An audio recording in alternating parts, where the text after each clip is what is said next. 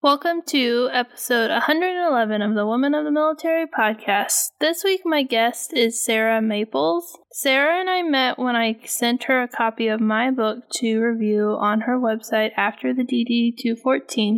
I didn't know anything about Sarah, I just was recommended to send her a copy of my book, so I did. And in that time, we have become great friends, and she is such a great mentor to me. Sarah is a freelance writer, an editor, a coach, and the founder of After the DD-214. She served in the Air Force as an intelligence officer, including deployments to Afghanistan and Saudi Arabia. After leaving the military in 2007, she began serving her fellow veterans, and in 2016, she became the first woman to serve as the National Security and Foreign Affairs Director for the Veteran of Foreign Wars in Washington, D.C., where she advocated on behalf of 1.7 million service members, veterans, and their families. She left the VFW in 2018 to take a European sabbatical and work on her first novel. She recently earned her graduate degree in publishing from George Washington University, and she holds a MFA in creative writing from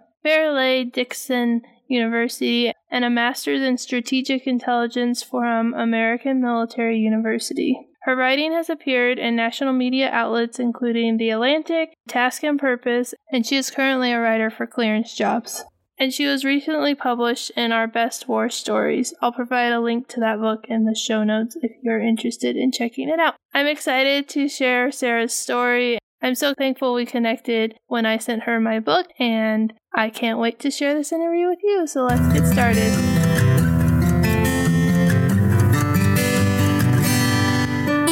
You're listening to Season 3 of the Women of the Military podcast. Here you will find the real stories of female service members. I'm Amanda Huffman. I am an Air Force veteran, military spouse, and mom. I created Women of the Military podcast in 2019 as a place to share the stories of female service members past and present, with the goal of finding the heart of the story while uncovering the triumphs and challenges women face while serving in the military. If you want to be encouraged by the stories of military women and be inspired to change the world, keep tuned for this latest episode of Women of the Military. Welcome to the show, Sarah. I'm excited to have you here.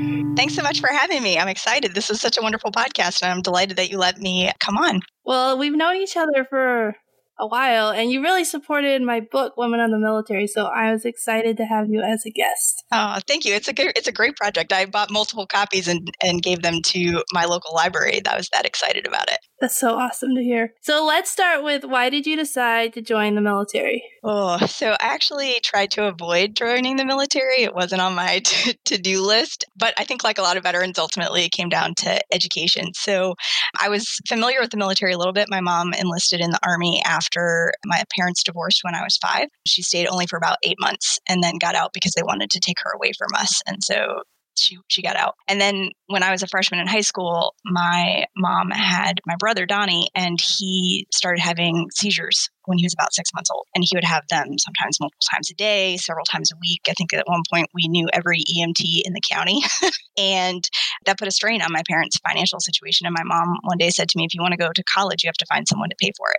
And so I tried to resist. I had some other scholarships, but they weren't as good as the one the Air Force gave me. And then I went to college, and the Air Force actually only gave me a 3-year scholarship, not a 4-year scholarship, because I'd been home taking care of Donnie and my siblings. They weren't sure that I could be a team player because I didn't do sports. And so they gave me 3-year scholarships. That whole first year, I tried to find another option for 2 reasons. One, engineering was what they gave me my scholarship in, and I do not get along with calculus and chemistry.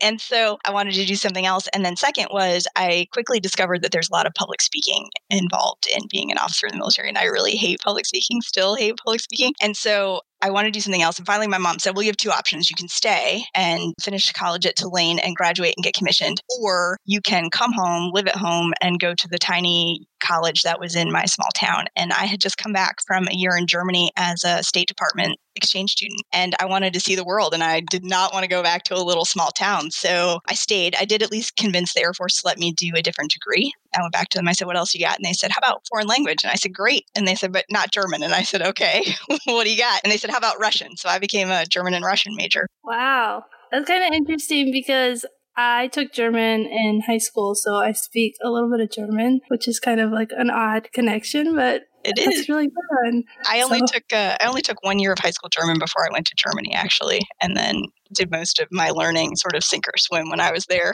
Right?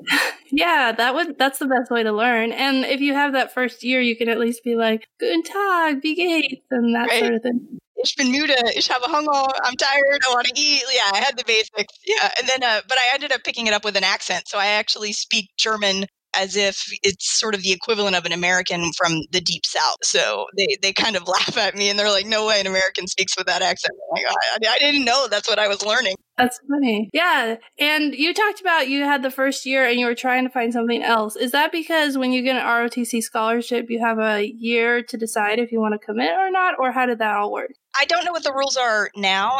In my case, it was because I did have 3-year scholarship. So the first year I didn't have any commitment to the Air Force because they weren't paying for anything. But I also, at the time, you really were committed after you went to field training after your sophomore year. So before that, you might have to pay some money back or something. But after that, you generally either had to pay all of your money back or go enlisted if you didn't complete your scholarship. So I had that first year to really think about it. Makes sense. So you ended up deciding you wanted to see the world, and so you got your major changed, and then you did ROTC. Was there anything from ROTC that really stood out or was difficult, or was it just a smooth ride? It was not a smooth ride, no. So obviously the public speaking was a huge challenge, whether that was leading flights and drill and ceremonies or actually having to present speeches. So that was a constant struggle for me. But also I had commanders that didn't really like me. And so, I had to combat that. There were field training actually was when I started loving the military. I actually am one of those people who loves getting in the dirt and doing the obstacle courses and getting up early and having to do all those push-ups and stuff like that. That was when I actually fell in love with the military. And I was like, okay, I can do this. But it was a great experience. It gave me a lot of structure when I was in college, which I don't think a lot of people have. And certainly not when you go to school in New Orleans.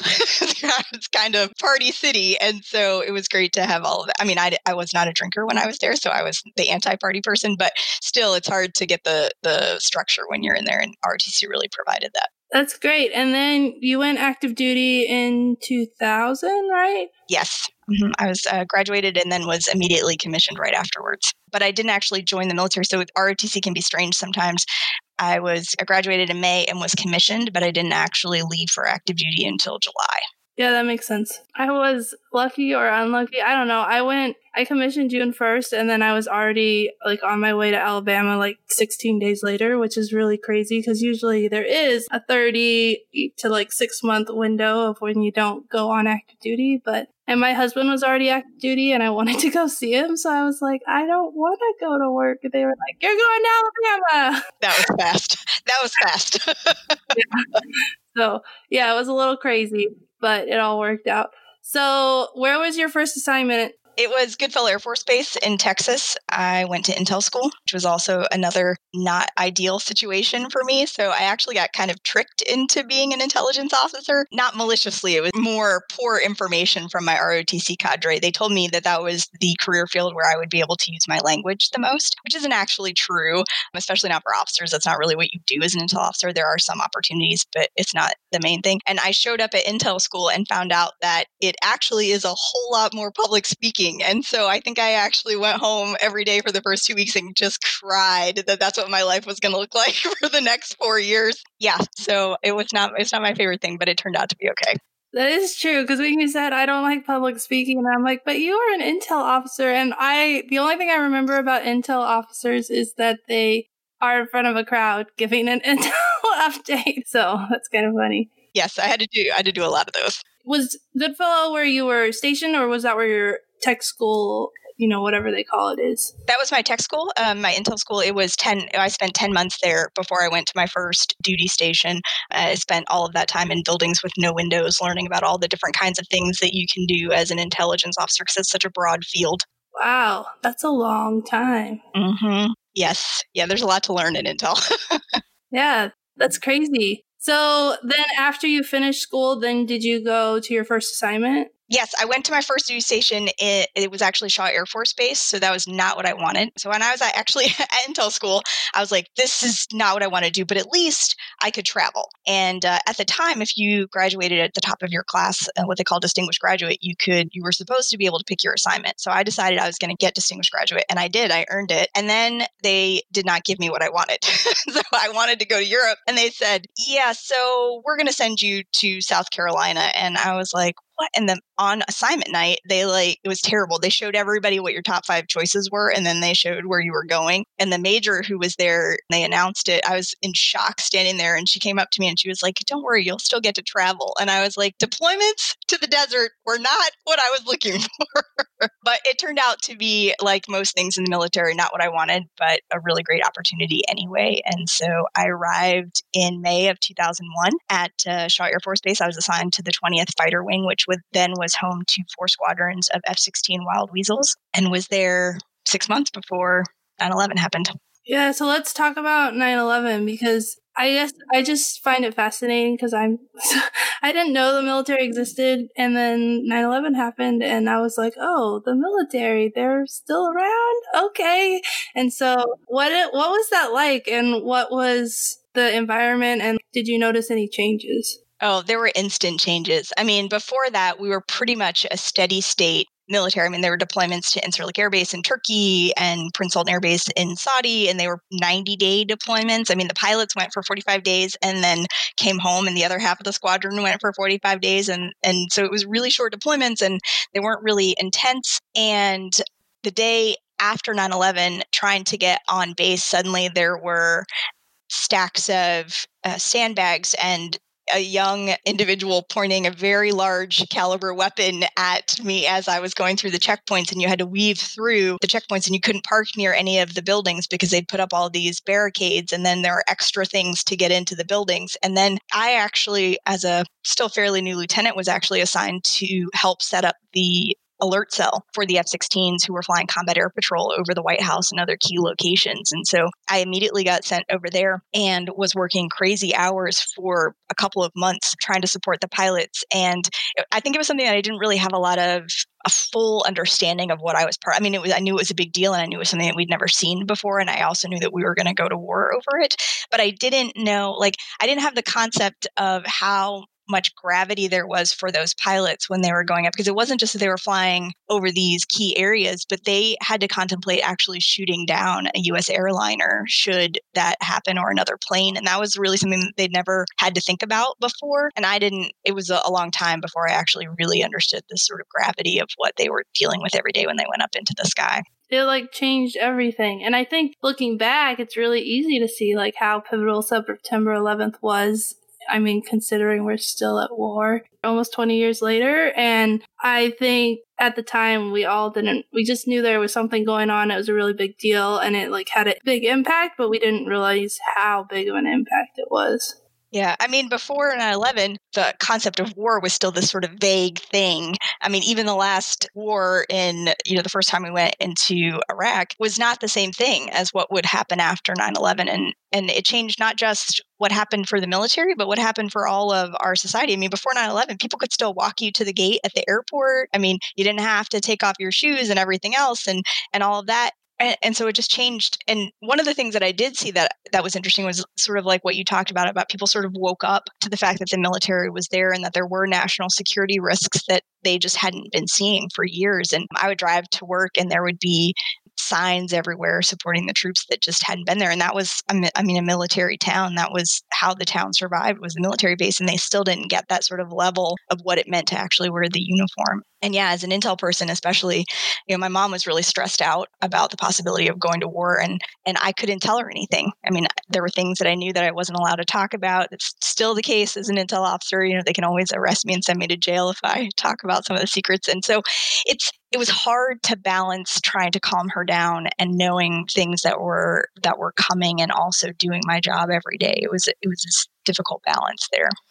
Yeah, that makes a lot of sense. You worked a bunch of hours in doing all that stuff to figure out the response. And then what happened? Did life go back to normal, or did you deploy, or what happened? So I did not deploy then. Afghanistan didn't have a lot of surface-to-air missiles, so it didn't really need our aircraft. So we became part of Operation Noble Eagle, defending the homeland, and they went from flying combat air patrols to being on strip alert so that they were available and could get the aircraft off the ground in a few minutes if they needed it. And we were able to, in the Intel Squadron, we were able to start lowering our support a little bit, not having to work such long hours. And things went back to the new normal after that point. And then in 2002, things were slow enough that the Air Force actually let me go live in Russia for a month to learn Russian. They sent me to St. Petersburg on the Language and Skills Immersion program, which was awesome. And then I came back from that and actually switched to a new unit. I went over to 9th Air Force, the 609th Air Intelligence Squadron, where I worked as a collection manager. So basically all the different vehicles that we have to collect imagery and beeps and squeaks and all that kind of stuff, and then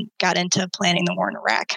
So what was it like to go to Russia and to do that program? The culture and the language, what was that like? Mostly exciting. I lived with this wonderful woman. My Russian's probably really bad these days, but Hezyaika, which is like a host lady, and she was sweet. She was a retired English teacher, but it was also very enlightening. I mean, I asked her one day if I could use the iron, and she gave it to me, and it was actually the kind that you still heat on the stove and have to use a hot pad. It was really just a solid piece of iron, and that was sort of a wake-up call to see. And I bought her some roses one day. I think they cost me like $20. They were just these beautiful silver purple roses, and I brought them back. And in the elevator coming up, this older woman was asking me how much they cost, and I told her, and she almost passed out in the elevator. And when I went in to talk to my host, I was like, well, I don't understand. And she said, that's probably what you spend on those roses is probably what she gets for an entire month from the pension from the government. And it just blew my mind. I mean, I was a lieutenant. I wasn't making all that much money, but I was certainly making enough that $20 on roses wasn't a big deal. So it was really eye-opening, and I loved being, immersed in the language. But Russia is a very complicated place, and there were times when I didn't necessarily feel safe or comfortable. I was actually there in April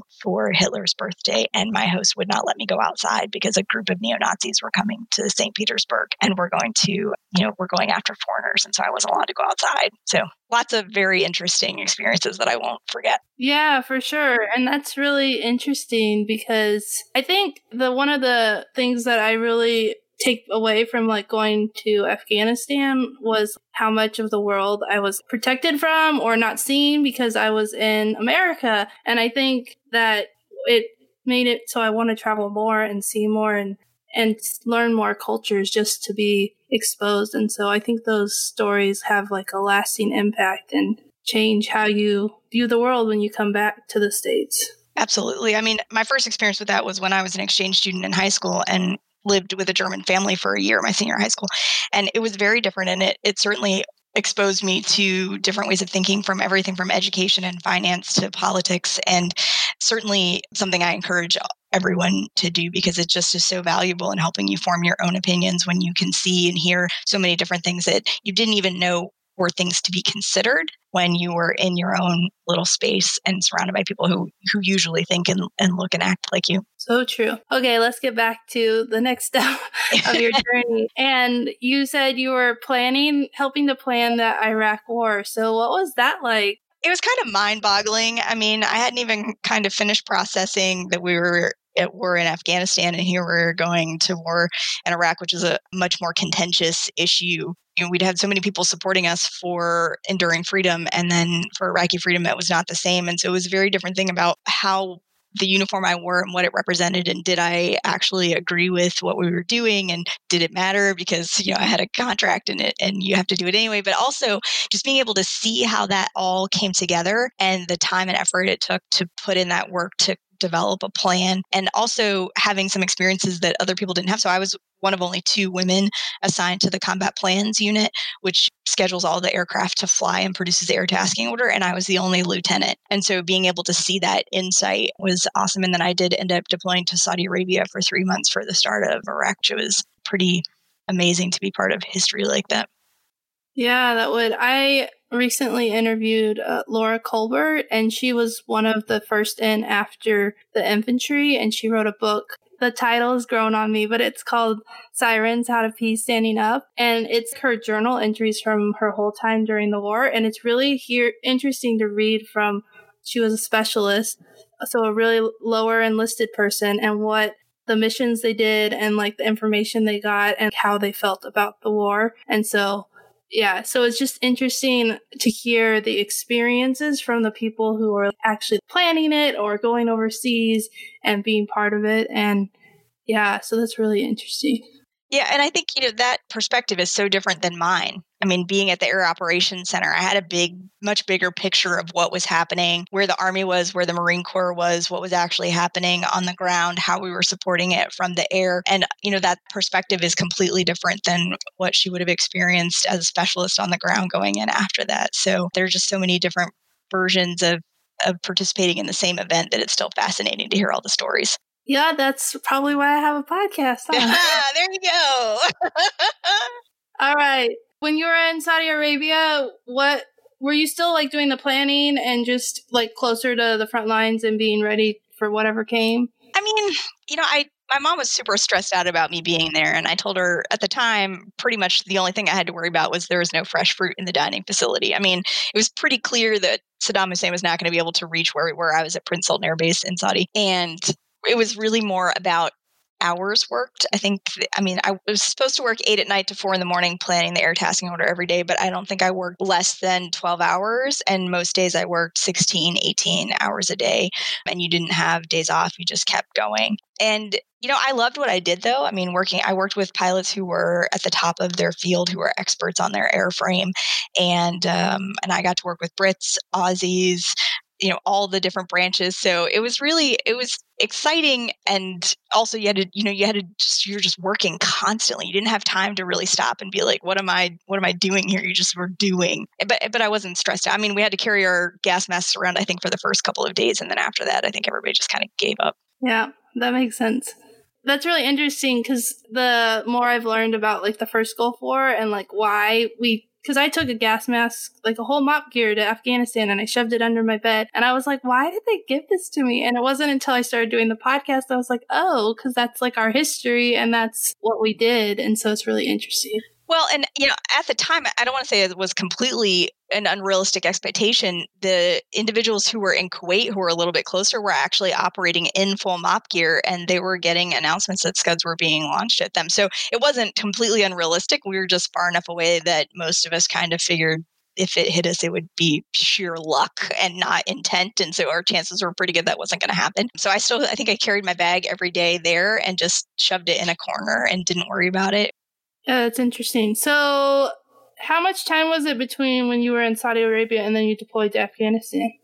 3 years. So I came back from Saudi, and in 2004, I went to Germany. I was assigned to the Warrior Preparation Center, where we did computer-assisted exercises, helping prepare our troops to deploy, as well as doing things like counter-narcotics exercises with NATO and other countries. And my role was to play opposing forces. So I got to play the enemy in the computer simulations, which was super fun. It was probably my favorite job on active duty. I did that for a year and a half, and then I was the commander's executive officer for 6 months, which was great because I had a great boss. He was a F-15 pilot who just he and a huge family man. So he went home at 6 and he would tell me I was not allowed to leave later than 7, which is sort of unheard of as an executive officer. So it was great. And then after that, I went to the States and was assigned to the Defense Language Institute. And I had been there maybe 3 weeks when they told me I was going to have to deploy to Afghanistan. And so I went to Afghanistan about a couple months after I got to DLI. And then I was in Afghanistan for 6 months.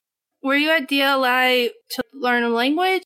No, so they sent me to Afghanistan, and when I came back, I took over as the Associate Dean of Middle East School 2, which is one of the schools that teaches Arabic. So my job was, I was second in command of the schoolhouse, and so I oversaw all the students, staffing, multi-million-dollar budget, facilities, discipline. I was the person that yelled at all the students, and I did a good job too. Most of them would ask their instructors to please send them to their first sergeants instead of coming to see me, so I take a little pride in that. That's pretty good. That's really good. Yeah, so I try not to be that all the time, but there were times when you just, you got to do it.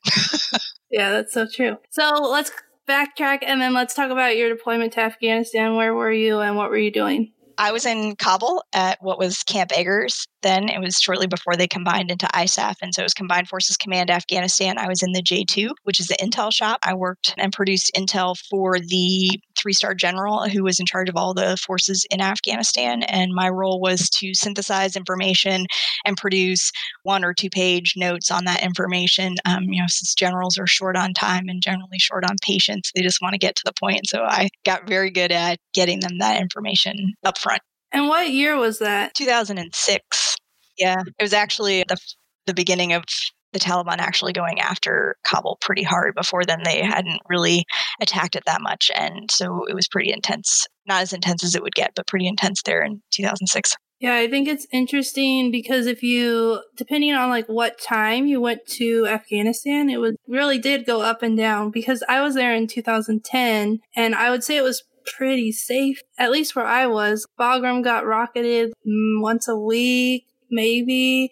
And I was at a tiny fob and we only got rocketed the one time in the 9 months. And then I talked to someone who went less than 3 years later, and she said they got rocketed at Bagram like every single day. And I was like, that's so crazy, because it's the same place, but a totally different experience. Yeah, and Kabul, I think everybody was pretty caught off guard. It was the first time they'd really started using suicide bombers there and planting IEDs, and the IEDs got really bad, certainly out by the airport and stuff. A lot of our contractors before used to enjoy that they could go places that we couldn't, and then as things went through that summer, they didn't even want to go out on the road. And there was actually, I don't know if you've heard of Sergeant First Class Meredith Howard. She was actually killed in Afghanistan in a traffic circle that I went through every day that I had been in shortly before the IED, and she and Staff Sergeant Robert Paul were killed, as were a dozen Afghan civilians. And it was such a large explosion. It left this giant crater that when our HUMINT teams went out to look at it, they were just in shock because it just wasn't anything that they'd really seen before in Kabul. Yeah, that's crazy. Wow. Yeah, it sounds really intense. Yeah, it was. It's not my favorite vacation spot, Afghanistan. That's usually what I say there. Yeah, it's the reality of war, and sometimes it's really, really scary. I said we were relatively safe, but there were still times that, we did get shot at. And so, those types of moments are scary. Yes. And they tried to attack the base at one point. There was rioting in the streets. But I think actually there were a lot of concerns, but also negligent discharges. We had some people fire a 50 cal on base accidentally. And, thankfully nobody was hurt, but you're just like, you weren't safe on base. Yeah. So I actually made my mom promised to not watch the news when I went to Afghanistan. I said, she was so stressed out when I went to Saudi. And I said, I'm not going to have time to contact you every single time there's an explosion somewhere in the country. I said, unless someone comes up your front step and tells you I'm gone, assume that I'm fine, because it was just a realistic thing. You have to do your will. You have to say, I love you, because you just don't know what's going to happen. Yeah, you're giving me chills. I'm like having chills. Remembering that conversation with my parents, with my husband, and yeah. I really thought when I went that I wasn't coming back. And you kind of have to have that mentality to make it through the whole situation. You have to be ready for that, because it doesn't really matter if you die, but just for your mental well-being, you have to. Yeah, you just have to accept that is a possibility, because you just can't stress over it the entire time that you're there. You can't be so worried about what's going to happen, because you have to do your job and you can't get lazy about it, and you have to be able to pay attention. But it's still this huge thing that you have to come to grips with. And I actually had a friend of mine who did something really wonderful for me before I left, because, I had to be strong this whole time. I was scared about going, but my parents were scared and I couldn't tell them I was scared, right? I had to be strong for them and my sister. And, one of my friends who'd been deployed to Kosovo was like, oh, whatever, it's just another deployment. And it really wasn't. It was very different. And so I felt like I really couldn't talk to anyone. And one of my friends said, Sarah, it's okay to be scared. And that was such a huge thing to have somebody say, it's okay. It's okay to be afraid that you might not make it home. Yeah, I think the military is not good about letting us know that emotions are normal, and it's important to feel them and to have this facade I'm okay, everything's great, and not actually feeling the emotion of being scared. It actually does more detriment than it does helpful. And so yeah, that is really good advice, to be honest and open. I listen to the Military Veteran Dad podcast a lot, and it's for military dads, which is funny because I listen to it a lot. But he talks a lot about emotions and about how he said there's like an op order for this and op order for that, but there's no op order for emotions because the military kind of is like, you don't have emotions, which is the exact opposite of reality. Yeah, I think it's sort of a misinterpretation a lot of times of what, suck it up and drive on really means. It's, not that you shouldn't feel them. It's that there are going to be times where you have to do things that emotionally you're going to have to overcome before you can do it. But that's not the same as saying you don't have these emotions and you shouldn't process these emotions. And I think as we have all seen there, that sort of emotions are bad causes a lot of mental health issues. I mean, the veteran suicide rate, especially among women veterans, I think that's a big part of that, of feeling like that's something that's you're weak to have emotions, as opposed to you're a strong person if you have them and you still do what you need to do anyway. And there's value in talking about it and seeking out help to deal with these things, because what the military puts you through is not your normal everyday. And anybody, whether it's military or otherwise, you have trauma, you should talk about that. Those are not normal experiences. And it's perfectly fine to say, all right, I know I'm a strong person, but I could actually use some help in this instance. And I think we need to do a better job of that. I agree. When I came home, I tried to get help, and the person who I talked to was like, you're fine. And it took years before I was brave enough to actually go back and get help again. And I just think, like, what if she hadn't been, you're fine. What if she'd taken me seriously and been like, let's get you set up with a counselor so that you can work through these issues. Instead, she's like, you'll be fine. You just got back from a deployment and it just takes time to adjust. On one hand, yes, it does take time to adjust back to normal life, but if I'm in a counselor's office trying to get help, then there's probably more to it. And I'm probably not telling you everything at the first appointment because I'm not, I have my guard up. And so I really think there is people assume because I was a woman that my deployment couldn't have been so bad. And it's like I was in convoys in Afghanistan, but she never found that out. She just assumed by the way I looked. And it took me years to deal with the PTSD and to find healing and to find hope. And it makes me sad because I'm lucky that I was able to find that. But like so many people, like you said, they're not. They're just brushed off. You're fine. And then suicide happens. And that's really sad. Yeah, I think certainly if somebody asks for help, you should definitely give it. But you also need to check in on people even when they're not showing that they need help. I haven't actually talked about this before, but a couple of years ago, I was actually on a medication that actually was making me suicidal. And I think I had worked in the VA's Office of Suicide Prevention before that. And so I kind of knew the statistics, and I also knew some of the things that led to it. And I also knew that it wasn't anything that I should be embarrassed about. And so I reached out to my network, and my network was amazing. They made sure that they were always checking on me and that they were always making sure. And eventually I figured out what it was that was causing that. And I stopped taking the medication. And within 2 weeks, I was back to being my emotionally resilient self. But, it could be medication. Of course, veterans have chronic health issues. They have pain issues. They have all these things. The loss of identity when you transition, there are all these key pieces that actually add into that. And the number one thing is to know that that's a normal thing, and that if you have a network that cares about you, and you should, and if you don't, call me. It's okay to talk about it. It's okay to reach out and say, I know I can usually handle this, but I can't today. That's such good advice. And I'm getting chills again.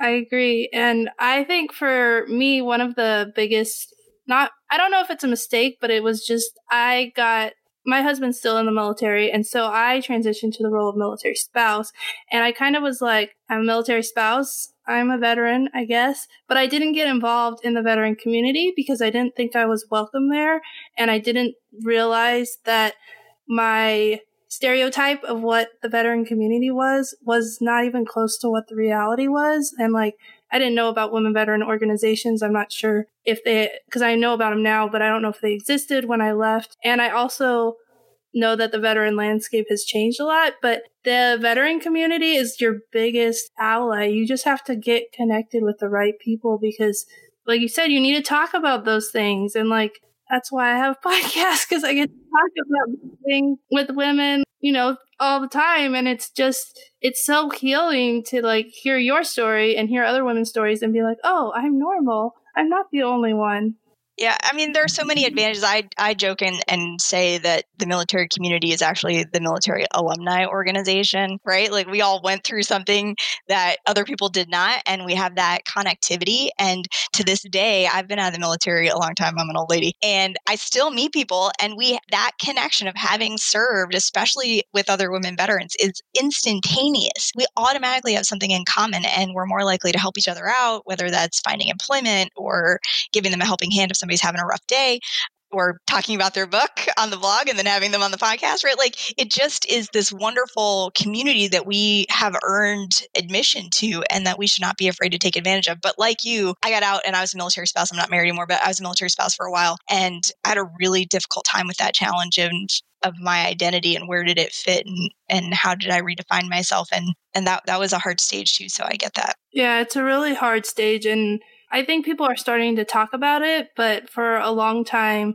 no one ever talked about the struggle of being a veteran who is also a military spouse and how you fit in. Because that's like the connection piece you said, like between women veterans, like that is so strong. But in military spouse groups, you don't have a close enough same experience. You have similarities, but your life is so different because it's just so different than being deployed to Afghanistan and like going through boot camp. Like everybody does certain things in the military. And so I think that's like one of the hardest part is military spouses are a great community. I'm actively involved in there, but it's not the same kind of like instant connection that you get between other women veterans. And I think that's really hard.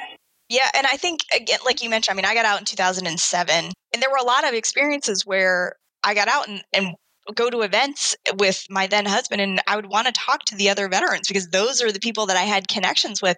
And I was no longer that person in their perspective. Like I was an attachment to him. I wasn't my own identity. And my service was often just disregarded. We actually got introduced to this older couple at one point that lived next to us, and my ex-husband was telling them about what he did in the military and then mentioned that I had been in the military too. And the guy was like, just gave me this look like I had, tricked my ex-husband into marrying me and whatever. And I said, no, I was an intelligence officer. And he looked at me and he said, they let women be officers? And I was like, what rock are you living under? Yes.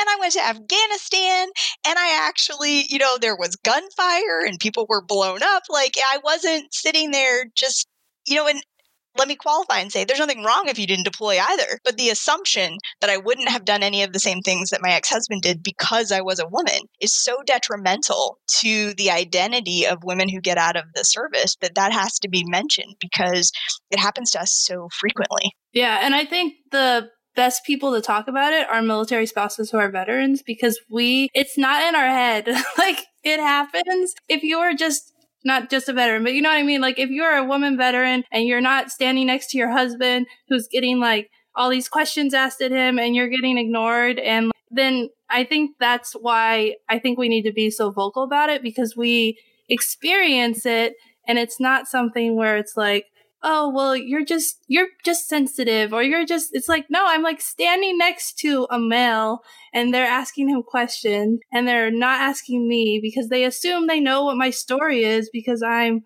a woman who served in the military and they know what women do. I'm like, I don't even know how that's possible, but that is the stereotype of like how it is. And just the assumption that we obviously couldn't have anything to say. And it's not even that they're just asking the man the questions. Like they're asking them with like this sense of awe and, reverence for what they accomplished. And you're like, hello, I did this too. And I did it in a lot of cases as the only woman to do it or the first woman to do it. And it's like they can't even process that. So like, even if you say to them, I did that too, there's this look of like deer in the headlights, and then they change the topic because rather than actually talk to you about it and learn about your experience, they just can't process that women did these things. And so they just cut off the conversation, and it's so disappointing. I think that's why it's so great that there are things like your podcast and these other avenues now for women veterans to actually be like, hey, your service matters. Yeah, it's so true. Obviously, I'm passionate because I'm like going down this rabbit hole, but I really agree. I think it's so important that we talk about it, and I'm super vocal about being a woman veteran, and it still happens to me. And my husband's really good because he'll be like, no, you have to listen to her because like he knows I'll speak up. And like, I think that's one of like the best parts of like my husband can be like, no, you stop asking your questions, listen to her story. She deployed to Afghanistan. She got shot at. You need to hear her story. And his story is so different than mine. And so I give him a lot of credit for being like, no, stop asking me questions. You need to talk to her, because I tell him like how much it bothers me, but then he's actually taking action to help be part of the change. And that really helps. That's a good man. That's a good man. And I think in the last couple of years, we've seen a lot more male veterans become allies for women veterans and do that same kind of thing and be like, no, she did this and you really need to listen to her story. And I think that actually is so important. One of the other things that I do now is I'm president of the local Women in Defense chapter. And we get questions all the time about, can I, well, that's for women. And I'm like, it's really not. It's about women. It's focused on women, but it's not for women. And we actually need men to come and help for us to accomplish our goals and to recognize what's happening. So I think that having male allies is certainly a critical piece, especially at this stage of getting recognition for what we did. Yeah, I went to a women veteran talk, and she talked about how to change the culture, you have to have 30% of the people believing it. And especially in the military population, where we don't have 30%. So like, we can't change the culture, even if like every woman was on the same side and we all wanted the same thing and we advocated together, we wouldn't be able to change the culture. So the male veteran allies are so important. And that's one of the things that I was really surprised when I started the podcast, because men do reach out to me and they're like, I'm so glad you have this podcast. And I love hearing the stories of women. And like, I served with these amazing women. So I'm so glad. I was like, oh, okay. Like, but it was true. Like, we need those male veterans, and they are out there and they really are for us, and they're doing so much good, and we really appreciate them. Absolutely. Totally agree. So I wanted to talk a little bit about your transition out of the military. We talked a little bit about what you're doing now, and we talked about your transition a little bit about being a military spouse, but why did you decide to get out of the military? Oh, that's such a complicated question. So I made the decision when I was in Afghanistan, and it was a combination of factors. So to start with, the military was offering voluntary separation pay. And initially I was like, I'm not taking that. Like, I didn't love being an intelligence officer, but I loved being an officer. I loved helping my airmen and getting them where they wanted to be and having the ability to fix things for them. But I started looking at the numbers and I was like, we're at the height of 2 wars and you're getting rid of how many intel officers? And so I was afraid that there would be stop loss if I didn't take the money. And then on top of that, I was supposed to be listed as a non-volunteer when I went to Afghanistan because I wasn't supposed to deploy until the following year. And the deployment manager told me when I was in Afghanistan that my commander had actually listed me as a volunteer on my deployment to Afghanistan and already had me slotted for another deployment 6 months after I got back. And then I got tired of having to fight 2 wars, to fight against Taliban and Al-Qaeda, and also to deal with harassment or having to constantly prove that I was as good as my male counterparts. And then finally I'd met a guy and I was like, you know what, I want to be a mom, which didn't happen, unfortunately. And I wanted to be a wife, which I was, and now I'm not. And so I was like, there's just more experiences that I want to have other than the military. And so those kinds of things all kind of combined together. And I just said, it's time to go. So I dropped my paperwork and then came back and left in September of 2007. Yeah, lots of factors. It makes a lot of sense. Especially you're deployed and then they were going to deploy you again. Yeah.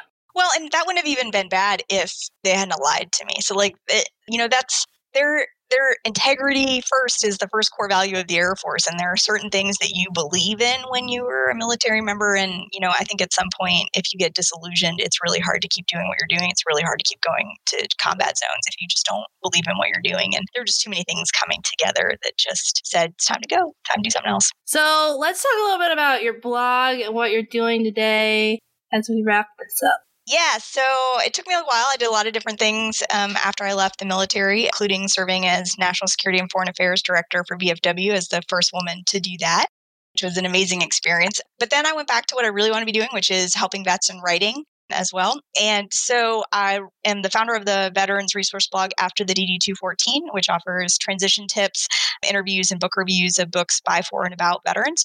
I am also a freelance writer, editor, and writing coach. So I help, of course, veterans, but also others learn the skills to get their point across the way I had to learn when I was an intelligence officer. So that's what I do now. That's awesome. Yeah, thank you so much. I really have enjoyed learning a little bit about your story and then just hearing about your experience. I think you brought up so many good points and you made me get so many chills. So I guess it resonated with me. Well, I have a little bit of practice being a storyteller, so that's glad I've showed that I could do that, and I appreciate the opportunity. I mean, I know we've been in contact for a while, and I've listened to a lot of your podcast episodes, and I think what you're doing is so important, and I am delighted you let me be a part of it. And I always forget. I'm so bad.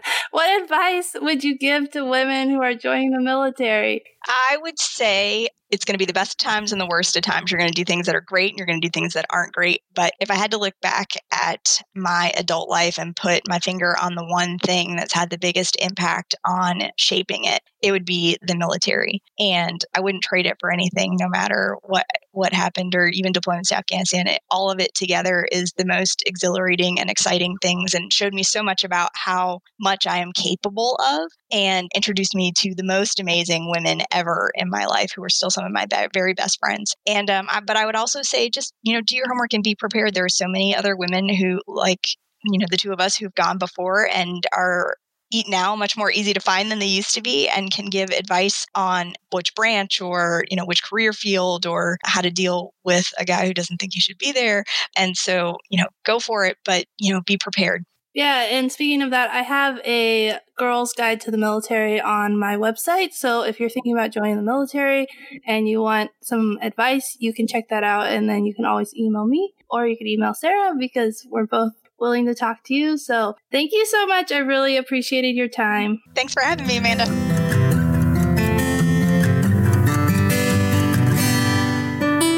Listening to this week's episode of Women of the Military Podcast. Do you love all things Women of the Military Podcast? Become a subscriber so you never miss an episode, and consider leaving a review. It really helps people find the podcast and helps the podcast to grow. Are you still listening? You could be a part of the mission of telling the stories of military women by joining me on Patreon at patreon.com/women of the military, or you can order my book, Women of the Military, on Amazon. Every dollar helps to continue the work I am doing. Are you a business owner? Do you want to get your product or service in front of the Women of the Military podcast audience? Get in touch with the Women of the Military podcast team to learn more. All the links on how you can support Women of the Military podcast are located in the show notes. Thanks again for listening and for your support.